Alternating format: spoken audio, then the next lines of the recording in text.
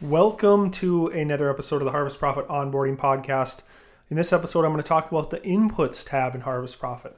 So the Inputs tab is where you would input both your variable expenses and your overhead. The variable expenses component of the Inputs tab is just more of a price list. And so for your seed, fertilizer, and chemical, you can put each product, the price, and we use the applications tab, which I'll talk about in a later episode, to actually calculate how much of those products we're using to calculate your field by field, both usage rate and cost. And then in addition to those variable expenses, you can track all of your overhead on the Inputs tab. And so you can track your whatever miscellaneous expenses you have, not even miscellaneous, but labor, equipment, custom rates, insurance, overhead, family living, that can all be tracked on the Inputs tab. And so it's kind of confusing because when most people think of inputs, myself included, I don't necessarily think of labor as an input. I tend to think of inputs as variable expenses, seed, fertilizer, and chemical, but that is where we really have all of our expenses flowing through your account.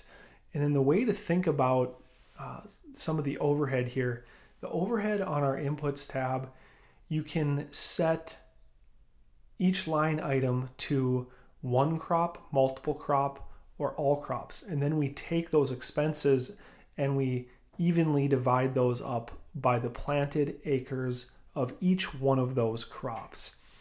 And so we are taking them, spreading them out across the whole farm in an even basis. If you want to allocate non-seed fertilizer and chemical expenses to each one of your fields, you can do that via the Applications tab, which we will talk about in another video.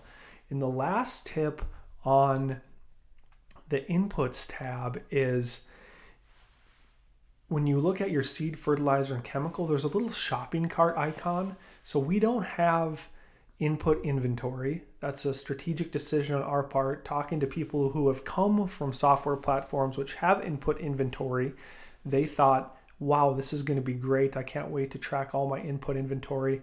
But if you miss one purchase here or there throughout the growing season, or you don't reconcile your inventory on a regular basis, quickly you see inaccuracies show up in that inventory. And if it's not 99% accurate, it just isn't good enough to use for decision-making purposes. But if you click that shopping cart icon, you can enter multiple purchases, and then we use that to calculate an average price. So that's all it does.